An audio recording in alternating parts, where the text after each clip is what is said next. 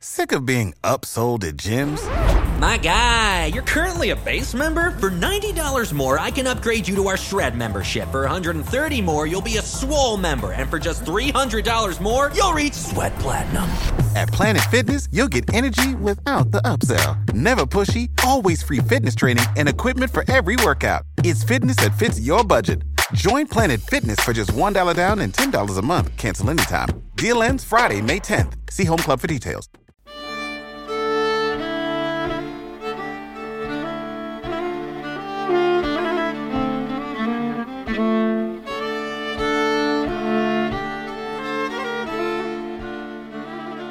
Hello everyone and welcome to Luke Lore, a quick deep dive into a folklore topic where I share some of the stories from around the world that have piqued my interest. I recently watched the 2023 movie The Boogeyman on streaming after having missed it in cinema, and had a fun enough time as well as it getting my brain turning over on the topic. The movie itself is fine enough as a vague adaptation of a Stephen King short story. Irritatingly self-preservation-averse characters, but a fun scenario with a well-visualised monster. Heckling the characters for the mistakes aside, what I really started overthinking was the core concept. This monster lurking in the dark that, as the movie mentioned, comes for your children when you aren't paying attention to them. It's such a primordial concept, something that could even predate language and Homo sapiens as we know them. I refer to this conceptual monster as a hominid bother with my partner as we watched the movie, something that has been snatching children from the shadows beyond the flames of civilization for as long as simians stood up and walked away from the trees some millions of years ago. Tracing a specific origin of the concept of a bogeyman is pretty futile. It's this something other and fearsome that isn't exactly defined, but something a child seems to feel in some way. It can be a blanket cautionary tale that a parental figure uses, this being an extremely common interpretation of such stories. Don't wander off into the woods at night, or the bogeyman will get you. On the basis something or other damn well will, the bogeyman becomes a cautionary bucket, holding everything from a savaging by wolves to eating something poisonous, to tripping and falling badly in the dark, or even to stranger danger. We've got all sorts of depressing statistics for adults harming the helplessly small in the modern world. Then chuck on top of that the frequent warfare, which may include enemy scouts sneaking about at night who need no witnesses and have a propagandized disregard for enemy children. There's all sorts to avoid in the woods at night that the bogeyman can encompass at a conceptual level for a child who would otherwise feel invincible via ignorance of the dark sides of the world around them. What's interesting is when the cautionary tale isn't directly needed, children tend to cram their fears into a more understandable shape with no outside influence. The monster under the bed getting its name later, the monster coming into existence first with no adult prompting it into existence. It's in the closet, it's tapping at the window, it's crying out in the darkness. Broader fears that are difficult to articulate. Find me a 3-year-old ready to fold fear of the dark into existential angst at a PhD level, and I'll show you a bogeyman pretending to be the toddler at 8. Then all of this becomes the monster, that inarticulate other. All things that smother a young child with fears they don't have the words for yet. The bogeyman, easier to understand once it's named, even if it remains scary. It is vaguely possible to trace the origin of the current consensus name. That is something that seems to be vaguely 600 years old in the English lexicon, originating from an assortment of regionalised Middle English words for monsters or else monstrous spirits. Booger, bogle, bugbear, bugaboo, bogger, and bogey. At some point they coalesced into a phonetically similar boogeyman or bogeyman, with the suffix of man further solidifying the idea of some humanoid entity being at large. While the language standardised somewhere around the 15th century, and it travelled pretty well to the North Americas, this is absolutely not the origin of the term. It was a national codification of a concept that was everywhere long before this on a much more localised scale. If there were children, there were bogeymen. It's how they understand much worse ideas just at the edges of their comprehension. The assorted monsters in waters ready to grab ankles are a bogeyman. Try to get a small child to understand they aren't immortal, and you'll be met with confusion. Tell small children to stay out of the weeds because a monster is waiting for them saves a not zero amount of children from becoming tangled in weeds and drowning. There are a variety of food and weather-related myths that can fit under the bogeyman umbrella too, all with the same intent of cautionary guidance. in a way that actually gets through the mad static that passes for a child's developing consciousness. As long as there are children, there's a bogeyman waiting to challenge them, so I've gone and looked for some of our oldest bogies and bogles this episode. What has been there, in the dark, watching and waiting to spring since before we even had ways to share these stories properly, and yet they are always there. The first written bogeyman. People have always told stories. A simple fact. Our imaginations are a part of what makes us something so distinct compared to other animals. We imagined ways to live. Sometimes they were even good things, as opposed to imagining more and more efficient ways to kill the other tribes from surrounding territories, because they are different and therefore can be imagined to be wrong. But we have endless proof we imagined heroes and monsters. I would in fact argue that long-form heroic epics are self-evidently one of the genres, the foundations of what would become civilization's body of literature, something lost on literary snobs reflexively hating modern-day superhero fiction, because it's popular, despite how well our comic book heroes align with the style of our mythic figures. So this leads us to the oldest story we have any record of, and the Epic of Gilgamesh, some 4,000 years old in original Sumerian, mostly preserved via Akkadian translations as well as oral traditions that spread impressively far and wide. This collection of old poems, or else one cohesive work that got broken up, you'll need specialists to argue that one, I'm the here's some cool folklore guy, does have a monster in there. Well, more than one. While it focuses more on war and disaster, as well as direct strife with the gods, with a much earlier example of a world-cleansing flood than Abrahamic religions, which feature such an event prominently, there is a primordial creature in there, although the story takes an interesting turn after first contact. Gilgamesh was always great, the problem being that his level of greatness without any challenge would have inevitably led to him becoming cruel at the expense of everyone he ruled over. The gods knew boredom would make a monster of the king of the Uruk, so they made a monster that was his equal and set it upon him. Enkidu was a wild man who went on something of a journey to humanhood. It was a wild ride for the wild man involving many nights feasting with shepherds, and 2 very interesting weeks spent with the sacred prostitute Shamat, all of which led to him shedding his excess hair to walk and talk like a man, but retaining his wild might. He was Bigfoot with a shave and elocution lessons, ready to throw hands humbling a turbo-powered blue blood. They end up having a literally epic straightener of a fight that led to them deciding they like each other. Gilgamesh and Enkidu then being best buddies for the rest of the epic. I meant it when I said this style of story is found in comic books today. How many characters meet, fight, then team up in our modern-day post-pulp versions of the long-form heroic epic? Although a lot of interpretations seem to agree they not only became battle buddies, they became full-on intimate partners. So this also aligns with modern-day fanfiction. I cannot emphasize enough that people have always been people. We just got better technology to be weird together over long distances. Enkidu was your debatably a monster, enemy to lovers trope setting in some 4,000 years before Archive of Our Own and Tumblr. There were, however, other monsters in the Epic of Gilgamesh. The new best buddies and just good friends to Victorian academics killed the Bull of Heaven together, which doesn't sound too scary when the only cow you ever meet comes in burger form, but many a farmer could appreciate that a house-sized bull would truly be a terror. The occasional serpent and demon crashes his way through the epic poem, often not for long because Gilgamesh was overpowered from having no internet to complain he needed nerfing. But in addition to all that, we also have what may truly be the first bogeyman committed to writing. Something deadly that lurked in the woods, that was frightening enough it could threaten the great Gilgamesh as he hunted for cedar wood. The dark and the wild held something else. It held the Humbaba. The bogeyman of ancient Sumeria was a monster that lurked in the uninhabitable mountains which would roam down from them into the deep woods it guarded. Something of an all-in-one ogre, demon, nature spirit, and giant.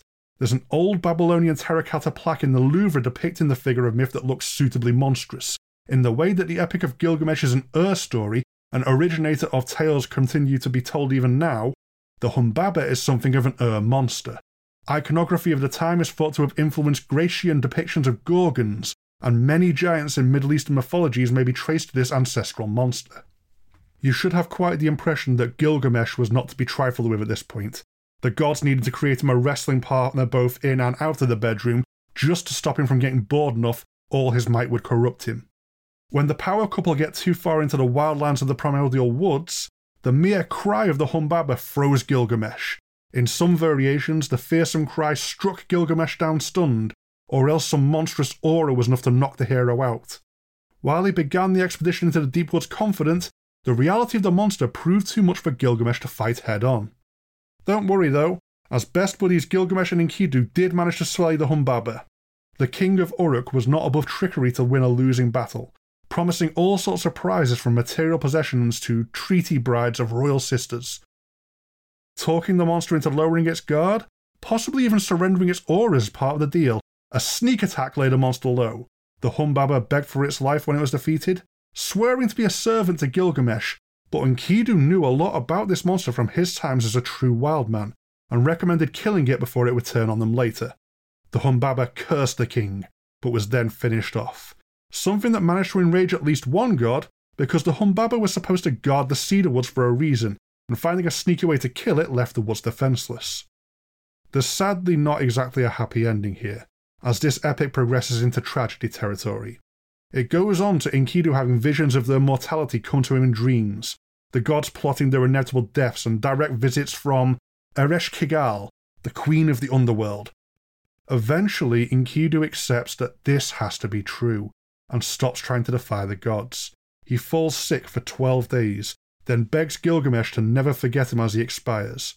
Gilgamesh gives a great funeral for his friend to set him up exalted in the afterlife, calling upon all of Uruk to mourn the partner he lost. There's a controversial extra poem that is thought to be a later addition, where Gilgamesh travels to the underworld to reclaim his friend, only Enkidu doesn't follow the instructions to escape, so is permanently lost. Important note for anyone trapped in some form of Netherworld, you need to act dead, or the residents will realise the living are among them and correct the problem.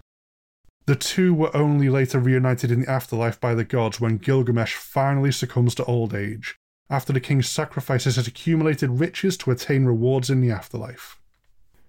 I really must mention this is the incredibly abridged version of a snapshot of events from the epic. It's excessively convoluted.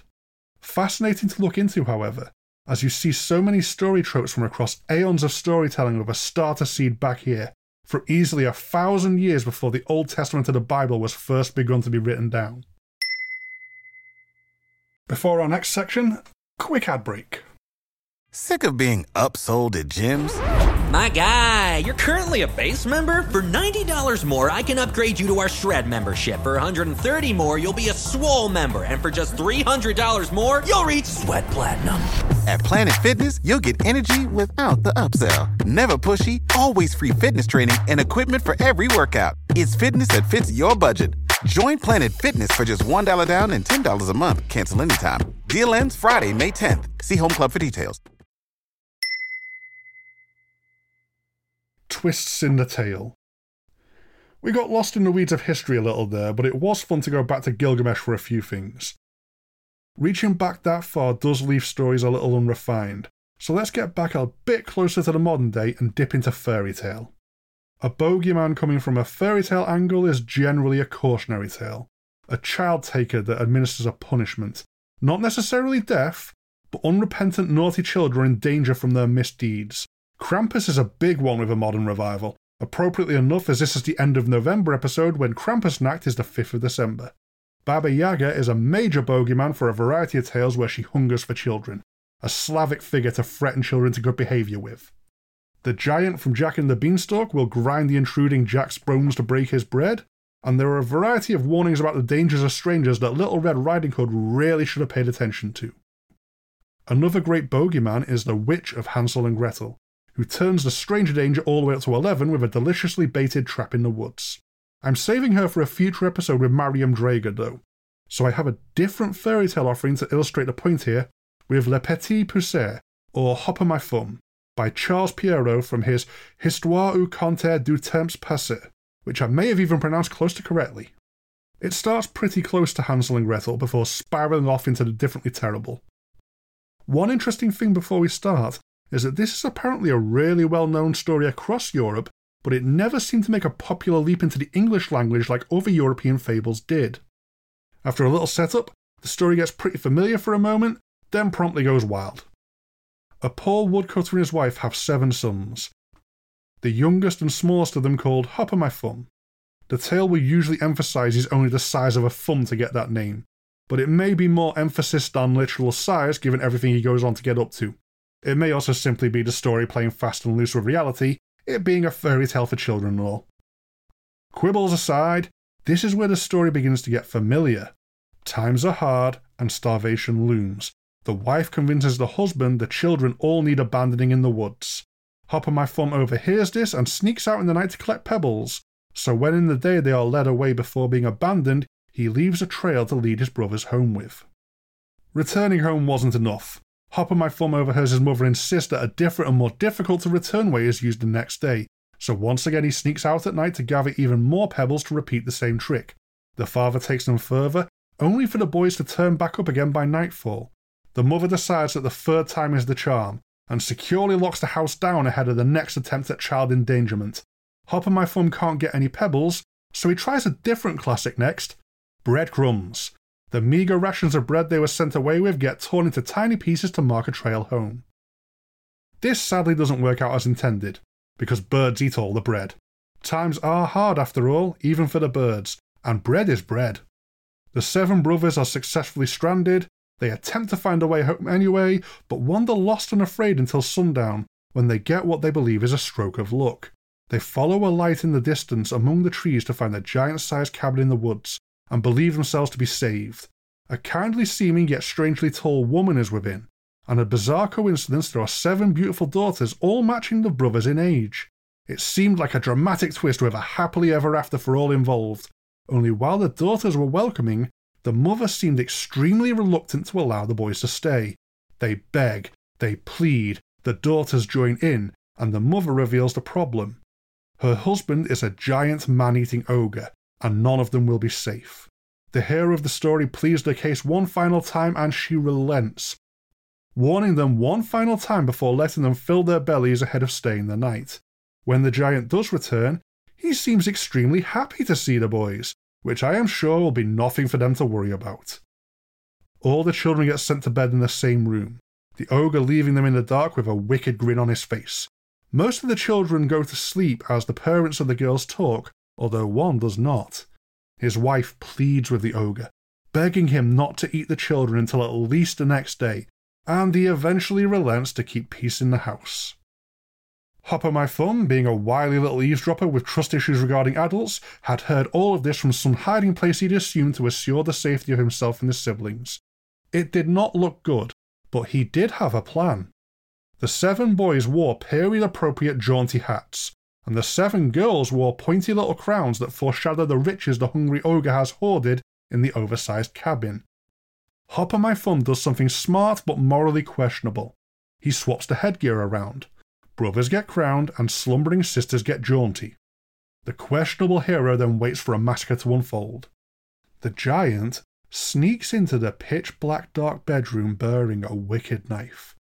He won't eat the boys until morning. Oh, this he did promise, but he didn't say he wouldn't kill them. Leaving the light off, his enormous hand paws about the room until it finds the 7 brothers. Only as his fingers oh so carefully claw their way to their heads, he finds the crowns. Thinking these are his daughters, he moves about the room in the dark until he finds the heads wearing hats instead. One by one, he slits the throats of his daughters before creeping back out of the room. The despicable deed unknowingly done to his own children. In the bedroom-turned-slaughterhouse, Hopper My Thumb rouses his brothers so they can all flee into the night, as come daybreak they're not only still on the breakfast menu, the ogre is going to fly into a rage at the deception. They flee for their lives through the dark woods, looking to get to safety before daybreak, which is a fair enough plan except for one thing. The ogre has a stash of treasure that happens to include some magic boots. Discovering the deception that has led to involuntary infanticide, the furious giant becomes determined not to let the brothers get away.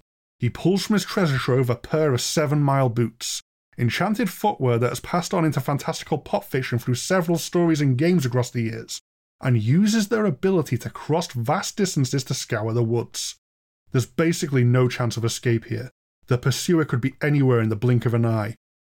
So once they realised what was happening, Hop and My Thumb led his brothers to hide and wait out the monster chasing them. Even with the help of magic, the ogre eventually tires himself out and settles down to sleep right on top of the hiding place of the boys. Hop and My Thumb comes up with a plan though. Those 7-mile boots will do just nicely for a few tasks. With the help of his brothers, Hop and My Thumb steals the boots, which fortunately fit magically to the size of whoever puts them on since they're going from the largest to smallest figure in the story.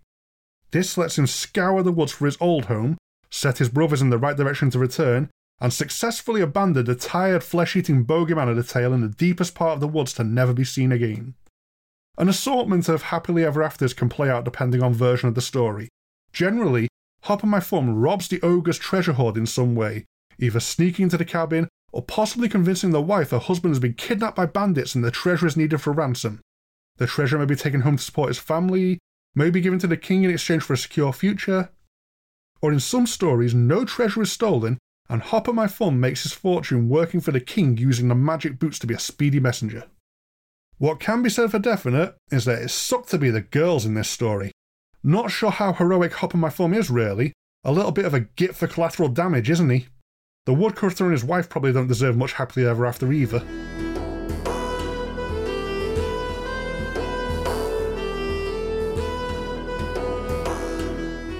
A yokai awaits children in the water. It's been a little while since we've had a good yokai, and they do at times play the role of a bogeyman. From previous episodes of Luke Lore, Kappa are a solid warning to stay away from dangerous waters, and the pretty terrifying rain woman Ubiana will hunt for babies not being watched closely enough during storms. For this episode, I've got something of a mix of the two. Chinoya, the wet nurse, a name that I'm very suspicious is a pun. This being of Japanese origin, it may well be. With the apparent pun being wet nurse the role, someone not the mother able to feed a baby, and wet as in it being from the water. It may be a pun that only works in English, but it's the kind of wordplay that would be appreciated in its homeland. Chinoya is a feminine water spirit in the Okinawa region. Very obviously feminine. She isn't one for clothes and, oh, how to put this in a not too rude yet amusing way. Her upper body motherly assets are astonishingly bountiful. This alone has probably led to many a cautionary tale of dumb men drowning because they weren't thinking with their brains, but that's regular yokai honor monster woman activity. There's a definite bogeyman or bogey woman aspect to this otherworldly creature that is offset by an interesting duality to her purpose. It's this dual nature of otherworldly creature like yokai and Aoshi or Fae that fascinates me so much, and the Chinoya has a stark binary behaviour that is fully positive in one way, while being fully negative in outcome in another way that is still being true to their purpose. It's down to the humans around the yokai to take care not to befall disaster. Usually living in streams and other waterways near graveyards, although they can be attached to an ancient tree if found on land away from water, the Chinoya takes care of the lost spirits of children. She will nourish the ghosts with her milk and comfort them to help their transition from the mortal world to somewhere beyond. In doing this, the yokai is celebrated. Areas they are known to be will get offerings of food left to thank them for their work as a sort of foster carer for young children lost to the world. Yet despite their kind motherly appearance, and the compassionate role they play when everything is going right, things can unfortunately go wrong. Chinoya is a creature of two sides. There's this bogeyman aspect to them. They are extremely dangerous to living children. The nurturing behaviour they offer to the spirits of dead children will quickly drain the life force away from that of a living child until they pass away, becoming one of the afterlife wards by her actions. They may even skip the life drain part and straight up lure children into the water to be drowned. In this way, their dark side fulfills the role of the cautionary child taker. Unwary children should beware the peaceful-seeming water of the Chinoya.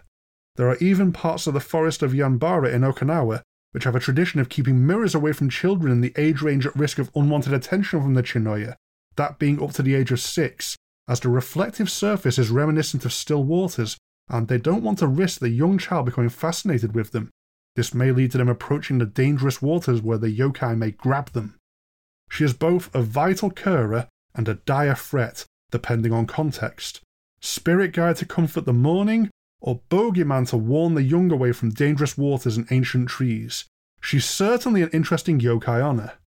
Maybe don't look for depictions of her in work, though. Maybe a difficult one to explain to passing co-workers.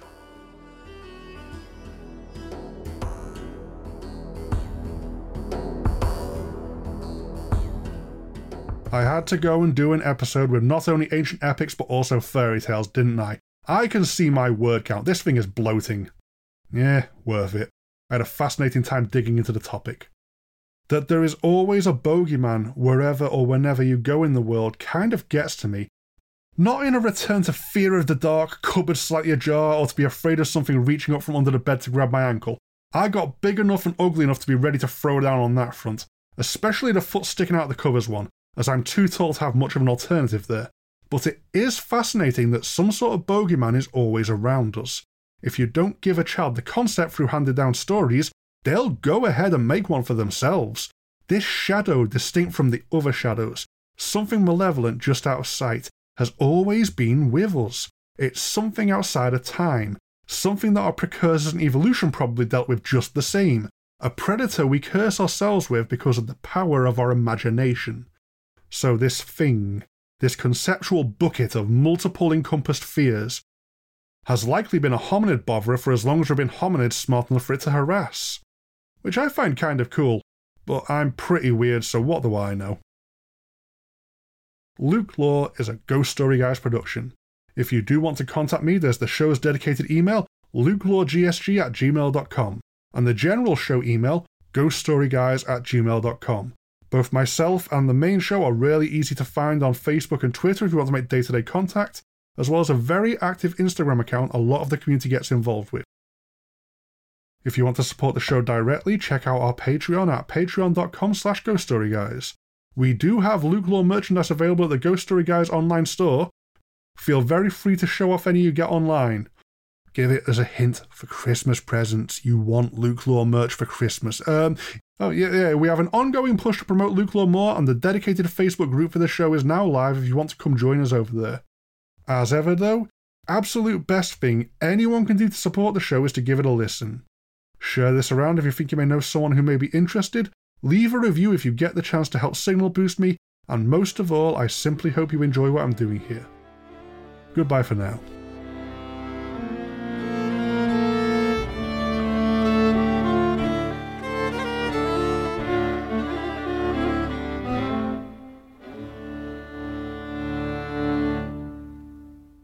Sick of being upsold at gyms? My guy, you're currently a base member? For $90 more, I can upgrade you to our Shred membership. For $130 more, you'll be a Swole member. And for just $300 more, you'll reach Sweat Platinum. At Planet Fitness, you'll get energy without the upsell. Never pushy, always free fitness training and equipment for every workout. It's fitness that fits your budget. Join Planet Fitness for just $1 down and $10 a month. Cancel anytime. Deal ends Friday, May 10th. See Home Club for details.